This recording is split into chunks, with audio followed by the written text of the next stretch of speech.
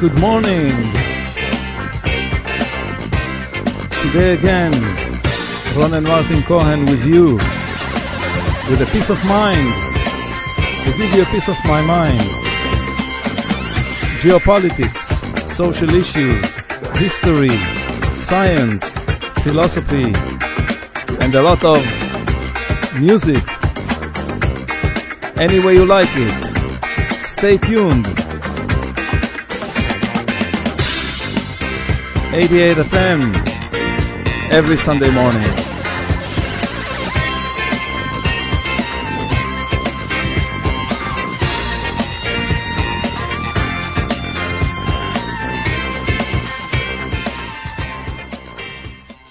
The technological dictatorship keeps on invading Australia and gradually enslaves us all, but the idle, spineless, overfed majority uses denial, suppression, and embedded fear to ignore it and even collaborate with it, which puts the brave, loud minority in a status of lunatics, delusional people, to say the least. No one in the future will appreciate our struggle for mankind's social stability and justice, and the fight for free consciousness and non-invaded brains.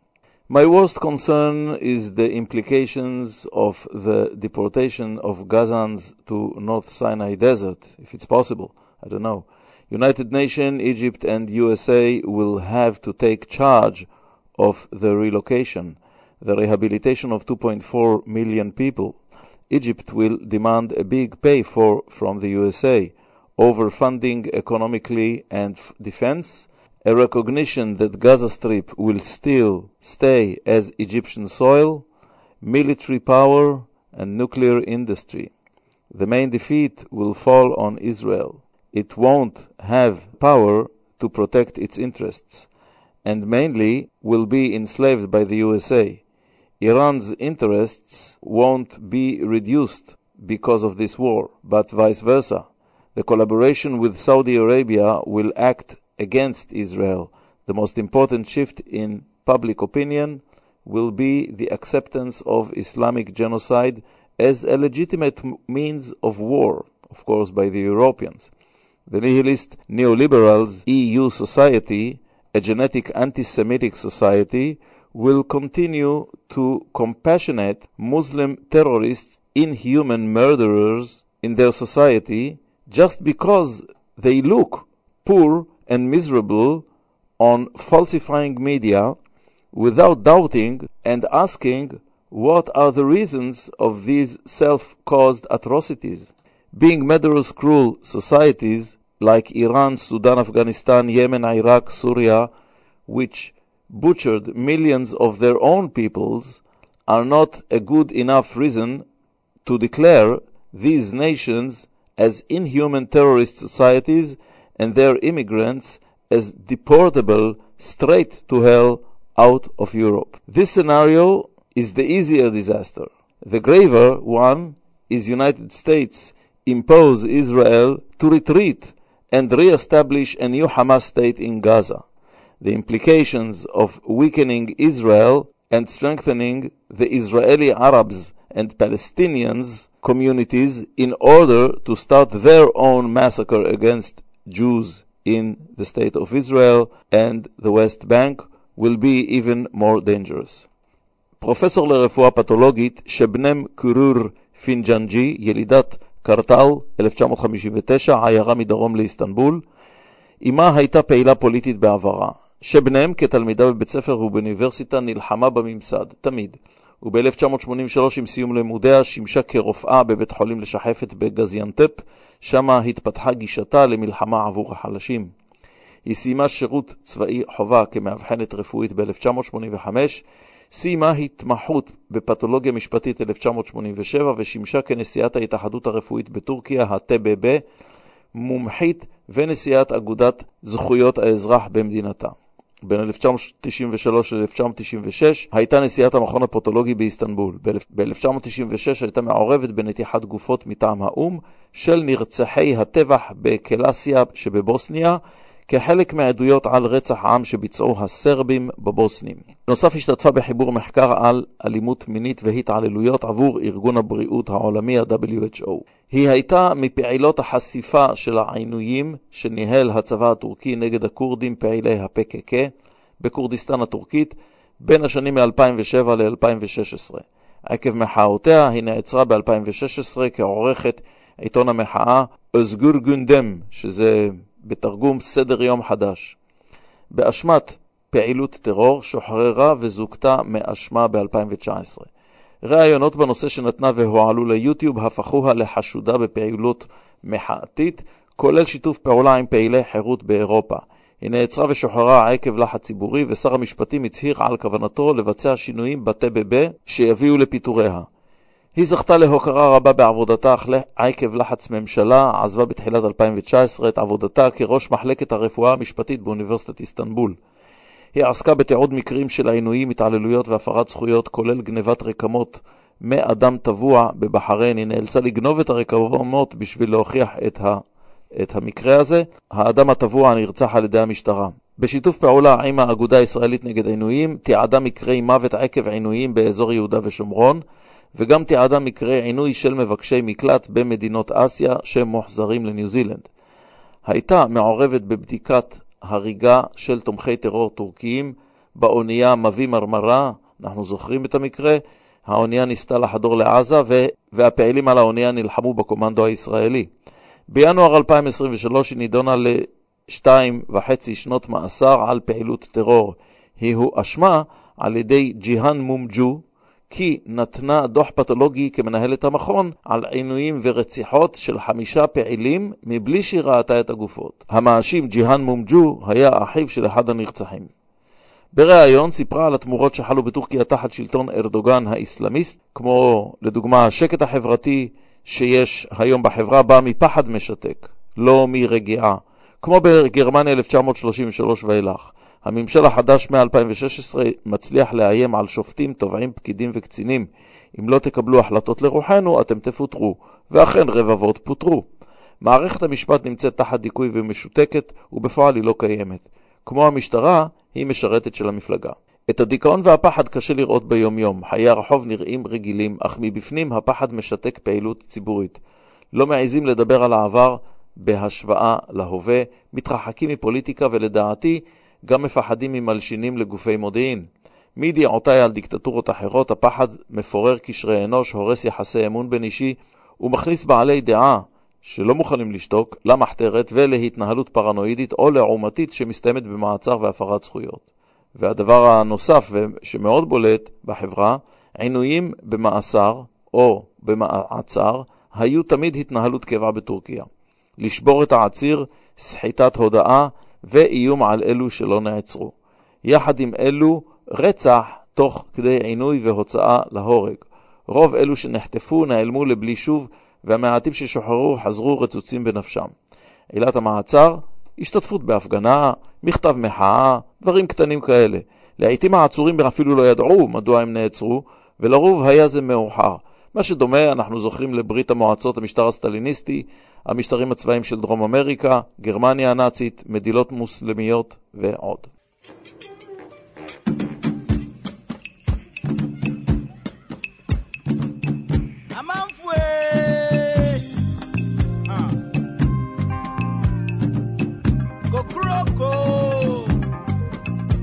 The call of togetherness.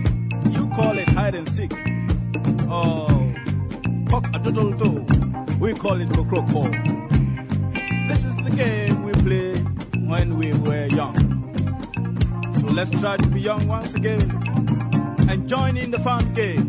Hey, everybody. Kofi Anante Anante. Yeah, yeah. Machina Mansu. Yeah, yeah. Amanya Mehune. Yeah, yeah. Naya Disye. Yeah, yeah. Ajue. Yeah, yeah. Manye. Yeah, yeah. Unamanye. Yeah, yeah. Omiankwe. Yeah, yeah. Go Brocco. Wow. Go Brocco. 2. Go Brocco. 3. Hey, you over there. What's your name? Jack Toronto. Shout when I'm talking to you, man. Hi, man. Do your thing, man. 6. Go Brocco. 7. Go, bro, go. Hey, I can hear you. 9. Oh, that's beautiful. To 10. Oh, I agree at that part. And I could fit it. No, I supposed to be boy as well. No, I don't have a quama. Oh, yeah, bro. Oh, no, I say. So, we have body joke. Any man can eat. And I'm money. I show you. Now, did she? Some of a banyan. Go fit in a car. Well, no, I say. Kofiana, Tianante. Betina Maso. Amania Mune. Obio, Nubio. Aya, this Yamanio. Aye.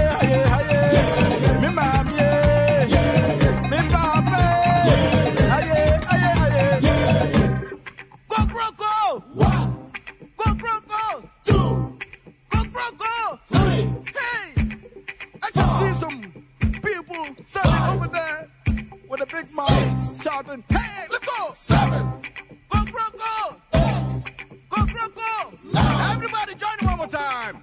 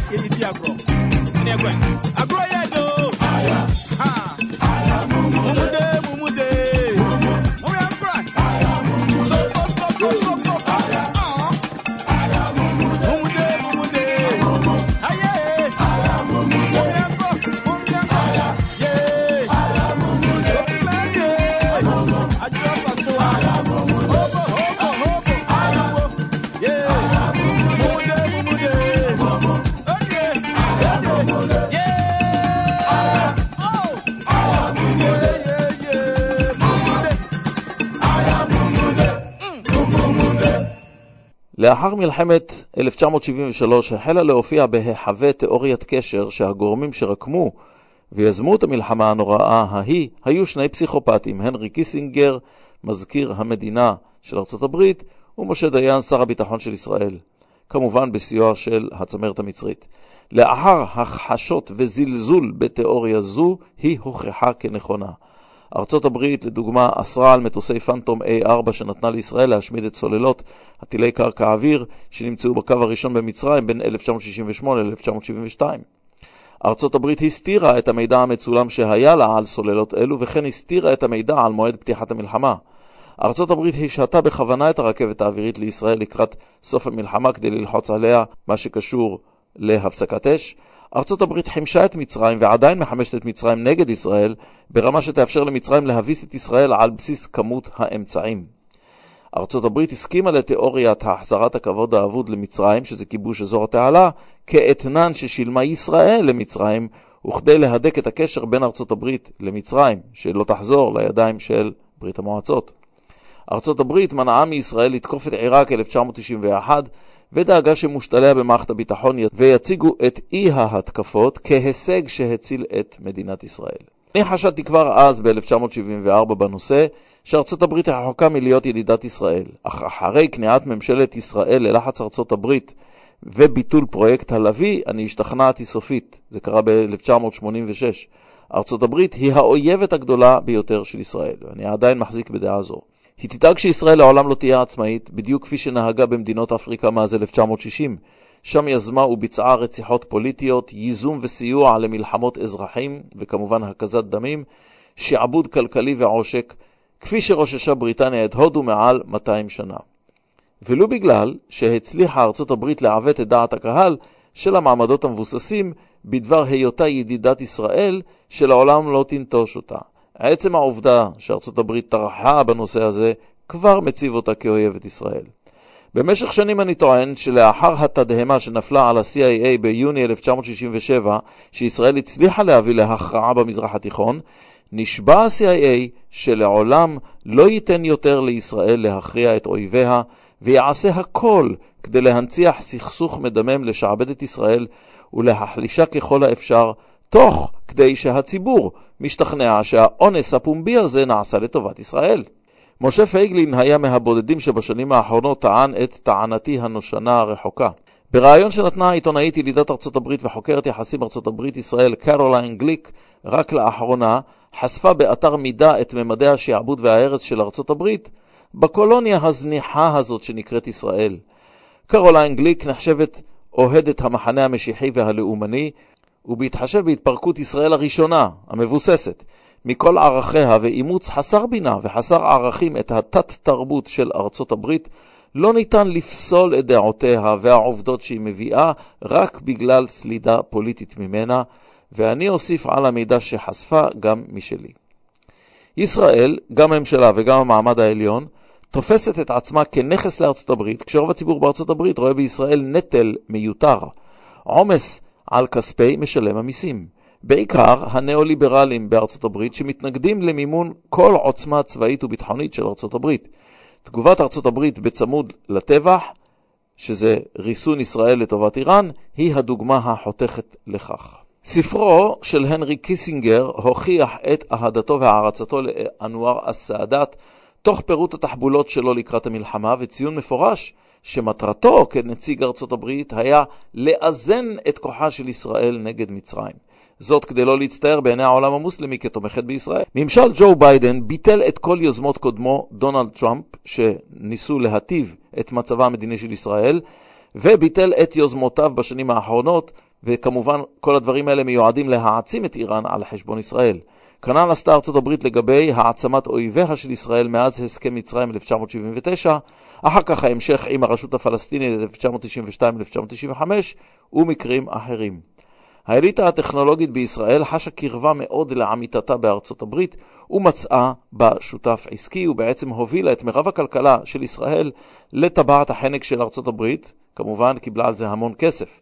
כל ממשלות ישראל מאז 1974 ראו בהתקרבות וריצוי ארצות הברית סוג של אידיאל, מבלי לתת חשבון לעצמן, למי נתונה נאמתן כממשלות, לארצות הברית או לישראל.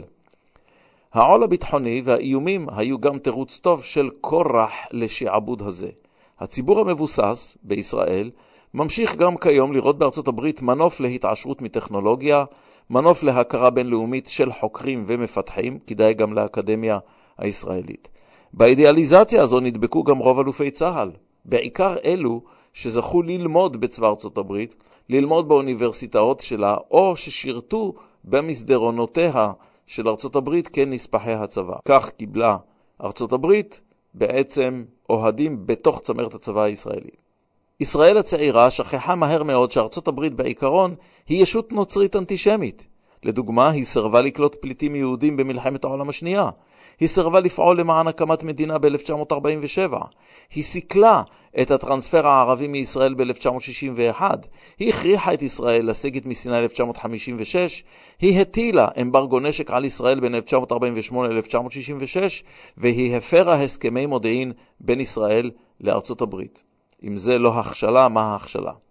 האנטישמיות בארצות הברית הלכה וגברה ככל שהיהודים שנחשבו על שנות ה-30 של המאה ה-20 לתתי אדם נחותים כמו השחורים, הלכו ותפסו מעמד מכובד בציבוריות, במדע, בתקשורת, באומנות ובכלכלה.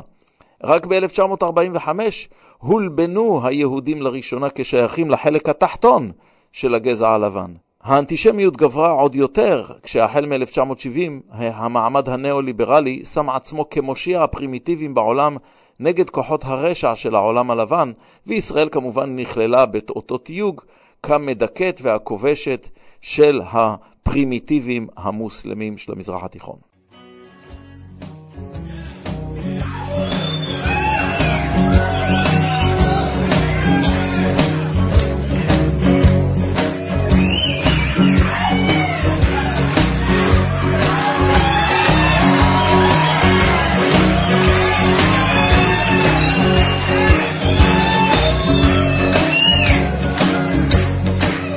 I hear a whistle, I hear a moan, must be my baby coming home. She been down into a load, singing that riverboat song. She is a dancer, a river queen, she keeps them gamblers from anything. She been down into a load, singing that riverboat song.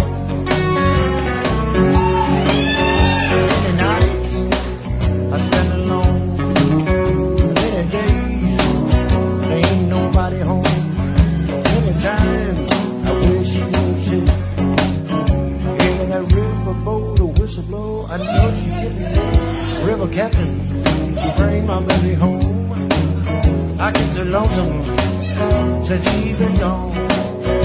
She been down, too alone, singing that river song.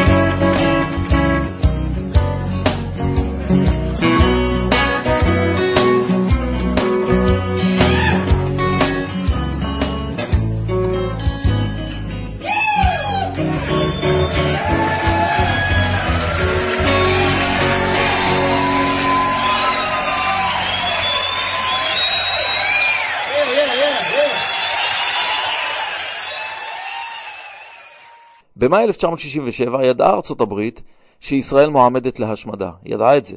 אך כדי לא להרגיז את ברית המועצות שתכננה אף היא להשמיד את ישראל, היא לא הגנה על ישראל. ישראל, במפתיע, ניצחה 4 צבאות תוך 4 שעות ו6 ימים ללא נשק מארצות הברית, למעט חלק מהטנקים, טנקי פטון וסוללות טילי קרקע אוויר שהיו הוק, שהגיעו דרך גרמניה. רק אז ראתה ארצות הברית בישראל נכס ומוצב קדמי נגד ברית המועצות, ואז כשקרסה ברית המועצות ב-1989 התמעטה חשיבות ישראל בעיני ארצות הברית, ואפילו היא הפכה לרועץ כשהקימה עליה את העולם המוסלמי בגלל תמיכתה בישראל. למה ארצות הברית צריכה צרה כזאת? גם כשהחליטה ארצות הברית לתמוך בישראל ובתמורה כמובן לשעבוד, היה יחסה לישראל מתנשא וזלזלני, שהממשלות התשקורת ושאר בעלי העמדה בישראל העדיפו להתעלם מהניואנסים בהתבטאות של ארצות הברית, שהתייחסה לישראל כמו לילידים באפריקה, אבל יותר טכנולוגיים כמובן. יהדות ארצות הברית, גדולה ומשפיעה, אך גם חשודה בנאמנות כפולה, לא יכלה לתמוך בישראל ללא גבול וללא סייג. כשישראל הצליחה להבאיש את ריחה בעיני הקהילה היהודית הגדולה והחזקה בעולם, עד היום נצברו הסיבות, והכל בגלל מדינת ישראל. שליטה בפלסטינים, מלחמת לבנון 1982, שחיתות שלטונית מטורפת, ניצול ציני של טוב הלב של הקהילה. אלה הם איסו את ישראל על הקהילה. היה קל ליהדות ארצות הברית להתפצל בין תומכים שמרניים לבין מתנגדים נאו-ליברליים, בעיקר הדור הצעיר. האשליה של הציבור בישראל לגבי ארצות הברית נשענת לדעתי ודעתה על יסודות של פסיכולוגיה פוליטית קדומים. לאחר 1967 והניצחון, רק אז החלה ארצות הברית לחמש את ישראל, אולם המתנה הזו הותנתה בחנק העצמאות של ישראל. ממשלות ישראל מעיוורון ומצוקה ביטחונית נסחטו ונעתרו. עד היום מושתקת רציחתו של אלוף משנה ג'ו אלון הנספח האווירי בארצות הברית ב-1970, ובוודאי לא נרצח על ידי סתם איזה הודלם, איזה פושע רחוב. הדור הצעיר של השמאל הפריבילגיוני לאחר 1965 התקרב מאוד לתרבות של ארצות הברית וזנח את תרבות אירופה והתרבות הבולשביקית והתרבות הצרפתית שהייתה נהוגה עד אז בישראל הקטנה. תרבות ארצות הברית שידרה כוח רב, צבאיות, אפשרויות כלכליות, קפיטליזם, טכנולוגיזם מפותח, סוג מיוחד של חופש וחירות, דמוקרטיה בהתגלמותה. דור קודמיו בשלטון ראה בצדק את ברית המועצות כאיום קיומי ועוזר להשמדה, ובחר להיצמד לארצות הברית בלי מתן דין וחשבון על ההשלכות לעתיד. הדור החדש, החילוני, ילידי 1930 עד 1950, ראה בדמוקרטיה של ארצות הברית מסעת נפש, והדור הדתי-לאומי חדש ראה בטכנולוגיזם האמריקני מנוף שיעזור לו לבדל עצמו מהפרימיטיביזם החרדי ולעזור לו להשתלב בתעשייה, לקבל לגיטימציה של האריסטוקרטיה החילונית השלטת ולהיות גוף משפיע כציונות דתית בממשלה הציונית חילונית. הקפיטליזציה החזירית החל מ-1977 והתנופה הטכנולוגית בישראל משנות ה-80 ואילך רק האיצה את האהדה לארצות הברית וגם נדמתה בפני המעמד העליון בארצות הברית כפתיחת אפשרויות להתעשר לאלו שישכילו להשתלב במכונת הכלכלה של ארצות הברית או אפילו בנספחיה בישראל. תנופת ההייטק החל מ-1990 הפכה את המעמד העליון של ישראל לעשיר מאוד ולמשועבד מרצון לאסטרטגיות של ארצות הברית. בישראל, הן במחנה הלאומני והן במחנה השלומאי, לא היה מי שיטיל ספק בהיות ארצות הברית מצילת ישראל, ולא היה כמעט כל שראה בארצות הברית את הגורם המרכזי להרס האסטרטגיה והעצמאות של ישראל החל מ-1974. רצונו של הדור החדש בישראל להיחשב נאור בעיני עצמו והעולם גרם למחנה השלום, שהוא ממשיך הבולשביזם של שנות ה-50-60 רק ללא הסוציאליזם, לנטוש את הרוח המקורית של הציונות עבור פרגמטיזם אמריקני אירופי, להצדיק ולהאדיר רפיסות מדינית תמורת רווח כלכלי קצר מועד, ולהיות עיוור לחלוטין להתעצמות של הגאווה המוסלמית במזרח התיכון שהחלה ב-1974. מהפכת איראן 1979 הייתה אחת הדוגמאות הבולטות לכך, וגם האביב המוסלמי 2011 עוד דוגמה. רוב המגזרים וכל הממשלות בישראל אימצו את השקר של ארצות הברית כמושיעה ובעלת ברית. ארצות הברית לא הייתה צריכה להתאמץ הרבה, אלא רק לתחזק את השקר הזה, אפילו בלי לנקוט באמצעים האלימים שהיא הייתה נוקטת מול קולוניות נחשלות שלה באפריקה, במרכז אמריקה ודרום אמריקה. לדעת קרוליין גליק ראתה ארצות הברית את הבעיה האסלאמית דרך האינטרס של המלחמה הקרה.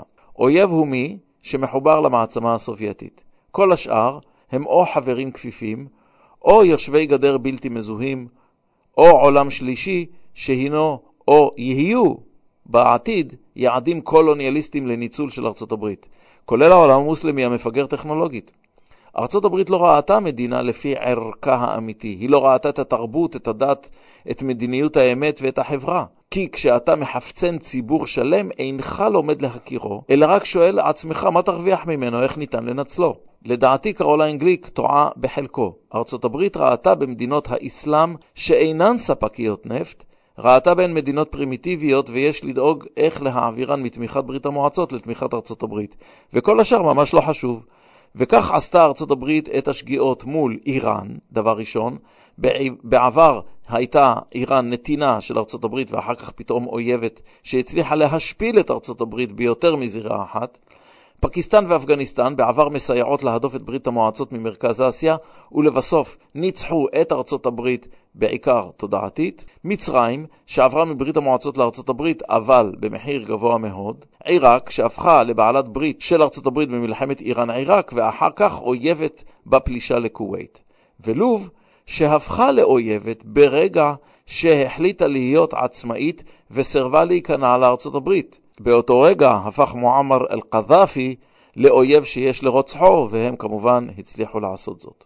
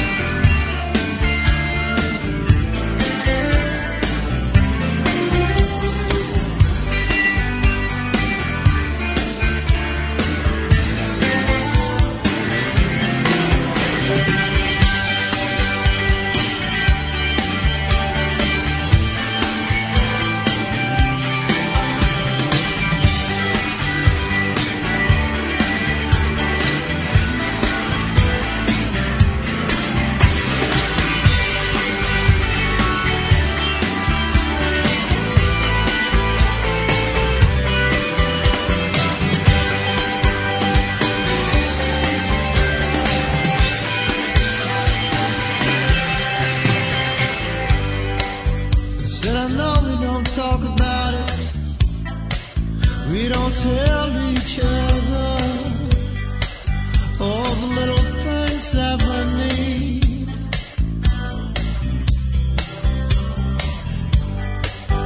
We work our way around each other.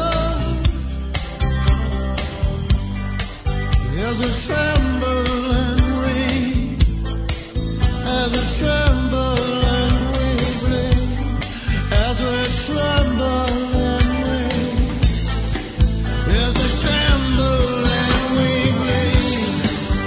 It's bittersweet, more sweet than bitter, bitter than sweet. It's a bittersweet surrender.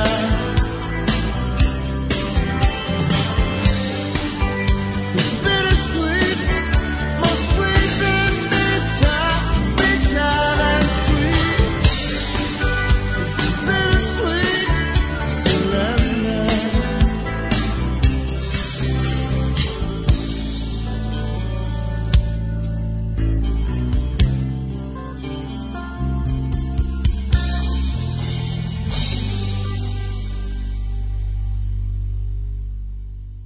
תאוות הכסף ושלטון התאגידים בממשלה גרם לממשל בארצות הברית לוותר על כבוד האומה ולהתעלם משיקולים ערכיים בתפיסת עוצמת הדת בעולם המוסלמי.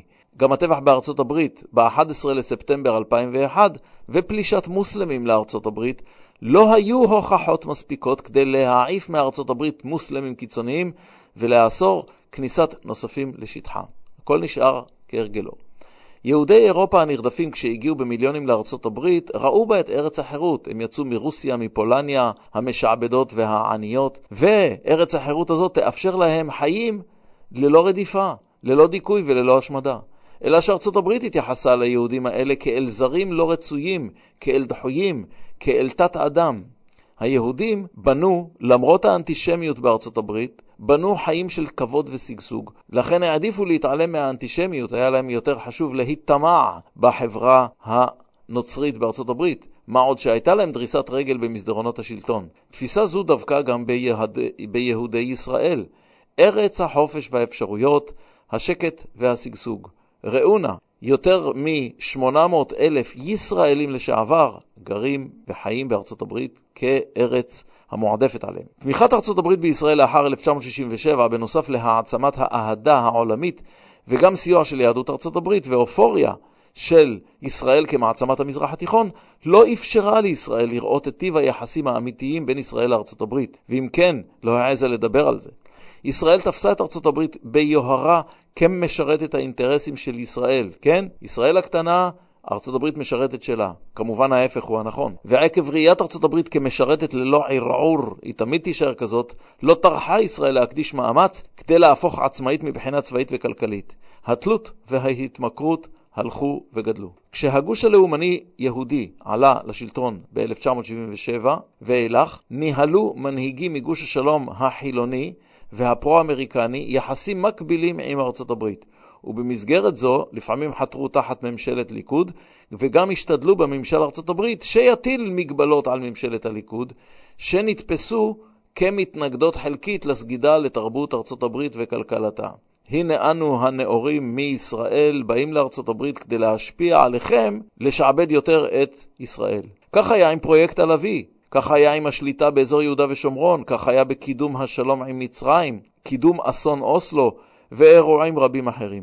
הרבה מבחירי מערכת הביטחון ב-40 שנים האחרונות הפכו לשתדלני ארצות הברית בישראל, במקום שיהיה ההפך. אם עקב שירותם בארצות הברית מטעם ישראל, אם עקב שותפות עסקית עם תאגידים מארצות הברית, וקשרים אחרים טכנולוגיים ועסקיים, ואם על ידי קשרים אקדמיים עם אוניברסיטאות בארצות הברית, כולל הכשרה צבאית בארצות הברית. ואלו השפיעו על סירוס המערכת ושיעבודה, בעיקר המערכת הביטחונית, אבל לא רק. יש לזכור שעבור שלומאים, נאו-ליברלים, טכנולוגיסטים, עשירים וקוסמופוליטים בישראל, אבל לא רק, כל מה שקשור לנאמנות ללאום היא משנית לנאמנות לערכים האוניברסליים, בין אם הערכים האלה תופסים במדינה מסוימת או בכלל לא תופסים בה. תרבות ארצות הברית ובעיקר המחנה הנאו-ליברלי הפכו למורי דרך למחנה התאום בישראל. עליי לציין כי החלחול העוצמתי רב השנים לא ניתן היה להתגבר עליו בזכות החלטה של ממשלה כלשהי. כל הממשלות משועבדות לדוקטרינה זו. מרצון, הזנחה ורפיסות בת 57 שנים. בלמידה מהעבר ניתן לנחש בתגובת הציבור היהודי בישראל, כי סכסוך ישראל עם החמאס לא יפתור את ישראל מהחמאס, אלא ארצות הברית תכריח את ישראל לקבל בעזה מדינה מוסלמית בעזה תחת שם חדש. בל נשכח, מי שיצר את מדינת עזה הייתה ממשלת ישראל. ועתה כמובן להגדרת אויב, כלומר כוח שמשימתו להרוס אותך באופן כלשהו, בין אם החלשה מבית ומחוץ, בין אם על ידי השמדה, בין אם על ידי שעבוד או הרס תרבותי ועוד. בכל אויב צריך להילחם ולשאוף להכרעה. לא כל מלחמה פירושה השמדה פיזית בנשק, אבל בפירוש כל מלחמה היא החלשת האויב. הגוף האנושי, אם המוח המנהל אותו או חפץ חיים, מנהל מלחמה יומיומית נגד מבקשי רעתו מבית ומחוץ, חיידקים, וירוסים ורעלנים. המערכת החיסונית הגופנית עסוקה באיתור, מיון והשמדה או החלשה של כל מיקרוביום שיבחנה כאויב. ואם המערכת לא למדה נכון ולא הפיקה תובנה ביוכימית ראויה, אז או שהיא לא תאתר נכון ובזמן אויב, או שהיא תאתר לא נכון מיהו אויב ומיהו לא אויב, או שלא תיתן מענה בזמן לאויב. מרב ההחלשה של מערכת זו בעולם השווה הטכנולוגיסטי נעשית עקב קבלת החלטות שגויה על התנהלות הארגון הנקרא גוף האדם. החל מצריכת מזון מזיק וקלוקל, תרופות סינתטיות כשיש מוצא אחר, קלטים נפשיים מהסביבה, הסקת מסקנות ובניית תודעה פגומה, התמכרות לבעלי כוח וסמכות, שריצוים או השפעתם מזיקה לגופנו ותודעתנו. זה מה שאנחנו עושים לגופנו כנתינים של תרבות טכנולוגיסטית חסרת כיוון וחסרת יכולת לתת לאדם את מרכז חייו כגוף האדם עצמו. על כל אלו אנחנו יכולים להוסיף חולשות מובנות איתן נולדנו, שזה גנטיקה, וכמובן התרחשויות טראומטיות שקרו בהיריון, ואחר כך טראומות פיזיולוגיות שקרו לנו בגיל צעיר. כל הדברים האלה ביחד בסופו של דבר מעצבים את יכולותינו להבחין באויב מבית או מחוץ ולהילחם בו. בעיקרון, לא שונה ארגון מדינה מארגון גוף חי. במקרה של ישראל, שיעור הפגמים המולדים והנרכשים הוא אדיר ביחס נגיד למדינות OECD אחרות, והחלשת המערכת החיסונית למרות חוזקות מורשות משמעותיות. כלומר, מאז הקמתה, למרות שהיו חוזקות מורשות משמעותיות, שזה יכולות שהעם היהודי הביא איתו, הארגון הנקרא מדינת ישראל בעצם החליש את עצמה כגוף שצריך להתמודד כמערכת חיסונית שגם למדינה צריך שתהיה לה. הציבור היהודי בישראל נולד בעיקרון מפליטי תרבות יהודים מאירופה, ואלו הביאו איתם חוזקות בגנטיקה התודעתית שלהם, שאפשרה להם לשרוד במצבי נחיתות ותחת דיכוי במשך 1800 שנה. הרבה מזה נזקף ליכולות היהדות והקהילות היהודיות להשתנות, לפעול בחדשנות, לחשוב מחוץ לקופסה, קופסה שהונדסה על ידי העולם הנוצרי מסביבם, לשנות מקום, לשנות ארגון פנימי אם נדרש. אלה היו החוזקות של העם היהודי כאשר הוא הגיע לפלסטין להתיישב בה. אלא שהגנטיקה הזו עורבבה בתהליך ההיריון החברתי בטראומות מחלישות רבות. חלקן קשורות לתרבות חברתית וחלקן קשורות ליוהרה אירופית, לעליונות, למשיחיזם חילוני שהביאו כמובן הציונות הבולשביקית המעשית, ועוד תכונות שפועלות בניגוד למגמות של למידה לשם תיקון. התאמת אידיאולוגיה למצב קיים, זיהוי נכון בין אויב ללא אויב, הבדלה בין ערכים ואתיקה מקדמים והכרחיים לערכים שהם רק תועלתניים ולטווח קצר. כל הדברים האלה תכונות שמאפשרות לגוף אנושי וגם לגוף ארגוני מדינתי ללמוד איך להתחסן ואיך להילחם במי שצריך להילחם בו. וכך נולדה תרבות בולשביקית מחויבת למדינה ציונית בכל מחיר, אולם ללא היכולת לאחד שבטים תחת דגל ממלכתי אחיד, כמו איחוד של רקמות למלחמה באויב מבחוץ. לידת תרבות החיקוי האמריקנית באמצע שנות ה-60 ואילך החלישה את המחויבות והגבירה את התגובתיות והיוהרה. כמו באירופה, אנו כל כך חזקים, מתוחכמים, טכנולוגיים, ויש לנו חבר שומר עד אין סוף, ארצות הברית, שאיננו צריכים לבדוק את מצבנו ולפקפק בנכונות עמדותינו, כמו מערכת חיסונית שאינה מזהה גידול סרטני בשלב מוקדם.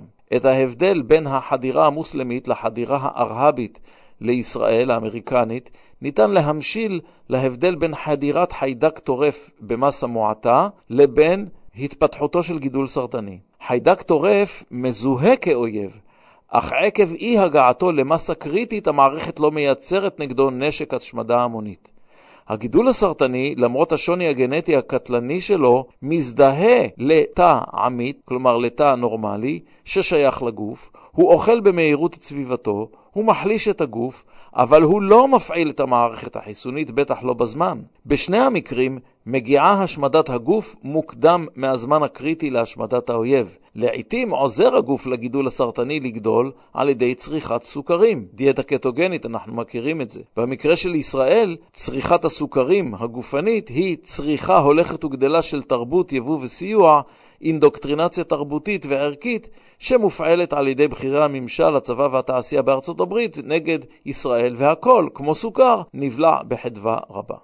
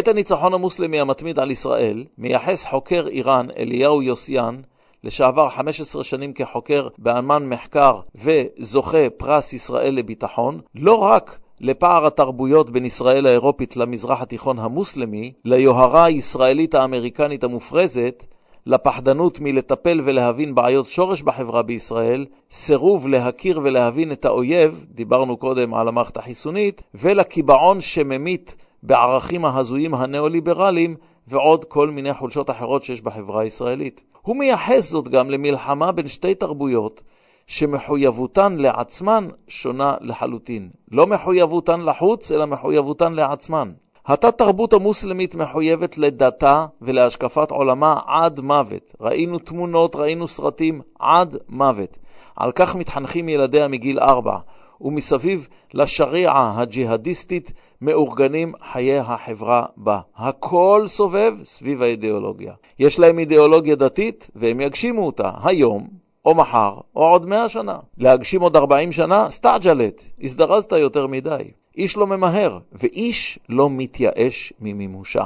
לא משנה כמה עניים נהיה, ולא משנה כמה יהרגו בנו. התת תרבות הישראלית חילונית איבדה מצפן ערכי, כי היא רצתה להתנתק מכבלי הדת, כי היא מאסה בפרימיטיביזם הדתי, והיא דווקא בניהיליזם הטכנולוגיסטי. היא חשבה ששמה נעוצה הנאורות והאוריינות. זאת עקב אימוץ ערכים נאו-ליברליים, אובדן אתיקה וחוש צדק אינסטינקטיבי בריא, שתדע מה צודק ומה לא. וכמובן עקב רפיון ואובדן לכידות, אובדן אמון וניקור בין שבטי ועוד. וכך, מה שהתיימר להיות מדינה, הפך להיות לא מדינה. השבט החילוני מבוסס, שיכל לבצע מהפכה תודעתית בחברה, למד להיות סביל, פסיבי, בטלן, ולהתגייס רק במקרי טראומה חברתית, כמו הטראומה האחרונה היום. התגייסות נוכח איום ואימה היא אינה התגייסות עקבית, והיא לא תחזיק מעמד גם בתקופות רוגע, ומהפכה תודעתית נחוצה גם אז.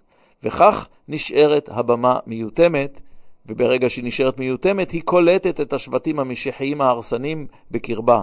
המשיחיים, החרדים, המוסלמים, וכמובן האלפיון העליון משחק מעל על כל ההצגה. בתוך כל אחד מהשבטים ההרסנים שהזכרתי, ישנו מיעוט קטנטן, שמשתתף בעשייה הציבורית הכוללת, כדי להשתמש במיעוט הזה ככסות לתפיסתו האנטי-לאומית והשבטית. מין מלאך קטן שמכשיר שטן גדול. לדוגמה, המשיחים ברובם שולחים את בניהם בלבד, רק בניהם לא בנותיהם, לשירות צבאי משמעותי. הם באמת מביאים לשירות הצבאי בצהל את חוד החנית. הבדואים שולחים נציגים מועטים לתפקידי גישוש וסדאות ביחידות הבט"ש והמג"ב, וככה הקרבה שלהם מטהרת את כל שאר השבט. לחרדים יש את ארגון זקה, שהוא היחידי שמטפל בגופות באזורי אסון וזוכה לשבחים רבים, וכן הוא מפעיל גופי חסד שמצטיירים בעיני החילונים כמלאכים. אלא שרוב מלאכתם של אותם גופי חסד נעשית כדי לנעוץ טריז בתוך התנגדות השבט החילוני מבוסס נגד השבט החרדי. גם האלפיון העליון, שגונב מיליארדים כל שנה מהמדינה ומהקופה הציבורית וממוסדותיה בחסות הממשלה, הוא מחבס את תדמיתו הציבורית, שלא יגידו שהוא גנב, על ידי זה שהוא תורם כספים מועטים, כמה עשרות מיליונים, לכל מיני מפעלי תרבות וחברה. רובם דרך אגב לא נועדו להרים מעפר החברתי את המעמד הנמוך. בדיוק כמו הסמנים שמזהים תא סרטני, שבאמצעותם יקבל הגידול לגיטימציה של התאים הבריאים מסביבו, שאינם זרים לגוף הפונדקאי. תאים הסרטניים, אנחנו אחד משלכם.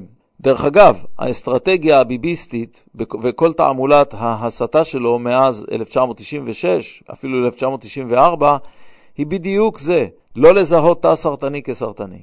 לכן אני קובע שכל הטכנולוגיה בעולם והכסף לא יחפו על אובדן ערכים, לא יחפו על אובדן הנאה וערכי הגנה של הלאום, לא מחוץ ולא מבית.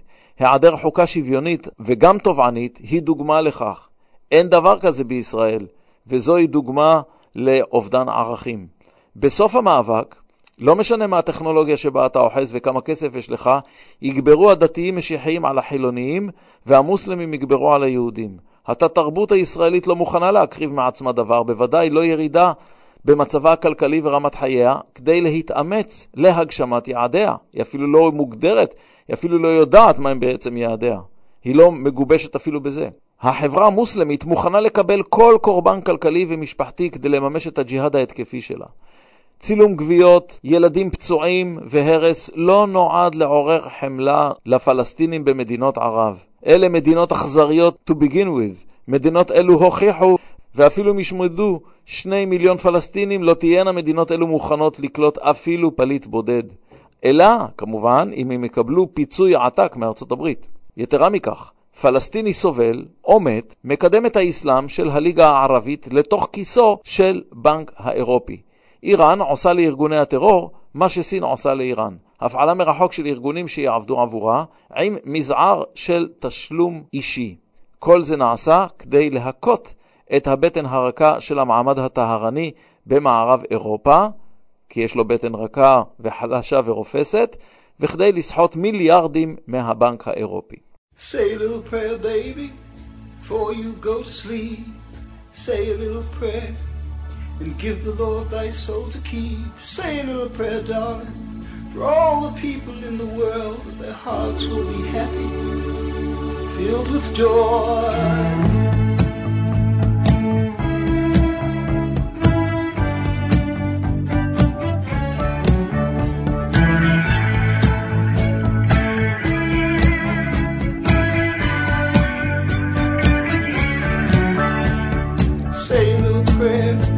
For all those who are poor, that they'll find peace of mind in the ones they adore. Say a little prayer, baby. For all those who have much more, that they'll find it in their hearts to lend a helping hand.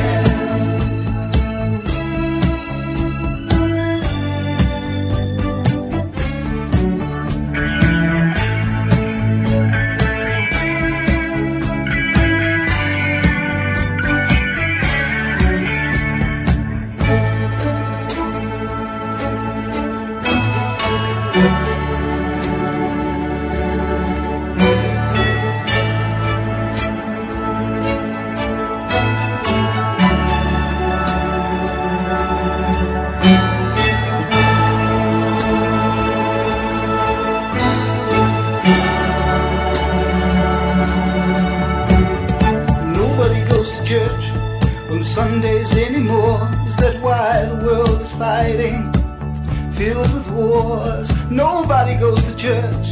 Oh, thanks the Lord for what they eat. Is that why half the world is starving, running out of necessities? I wonder if we're doing right.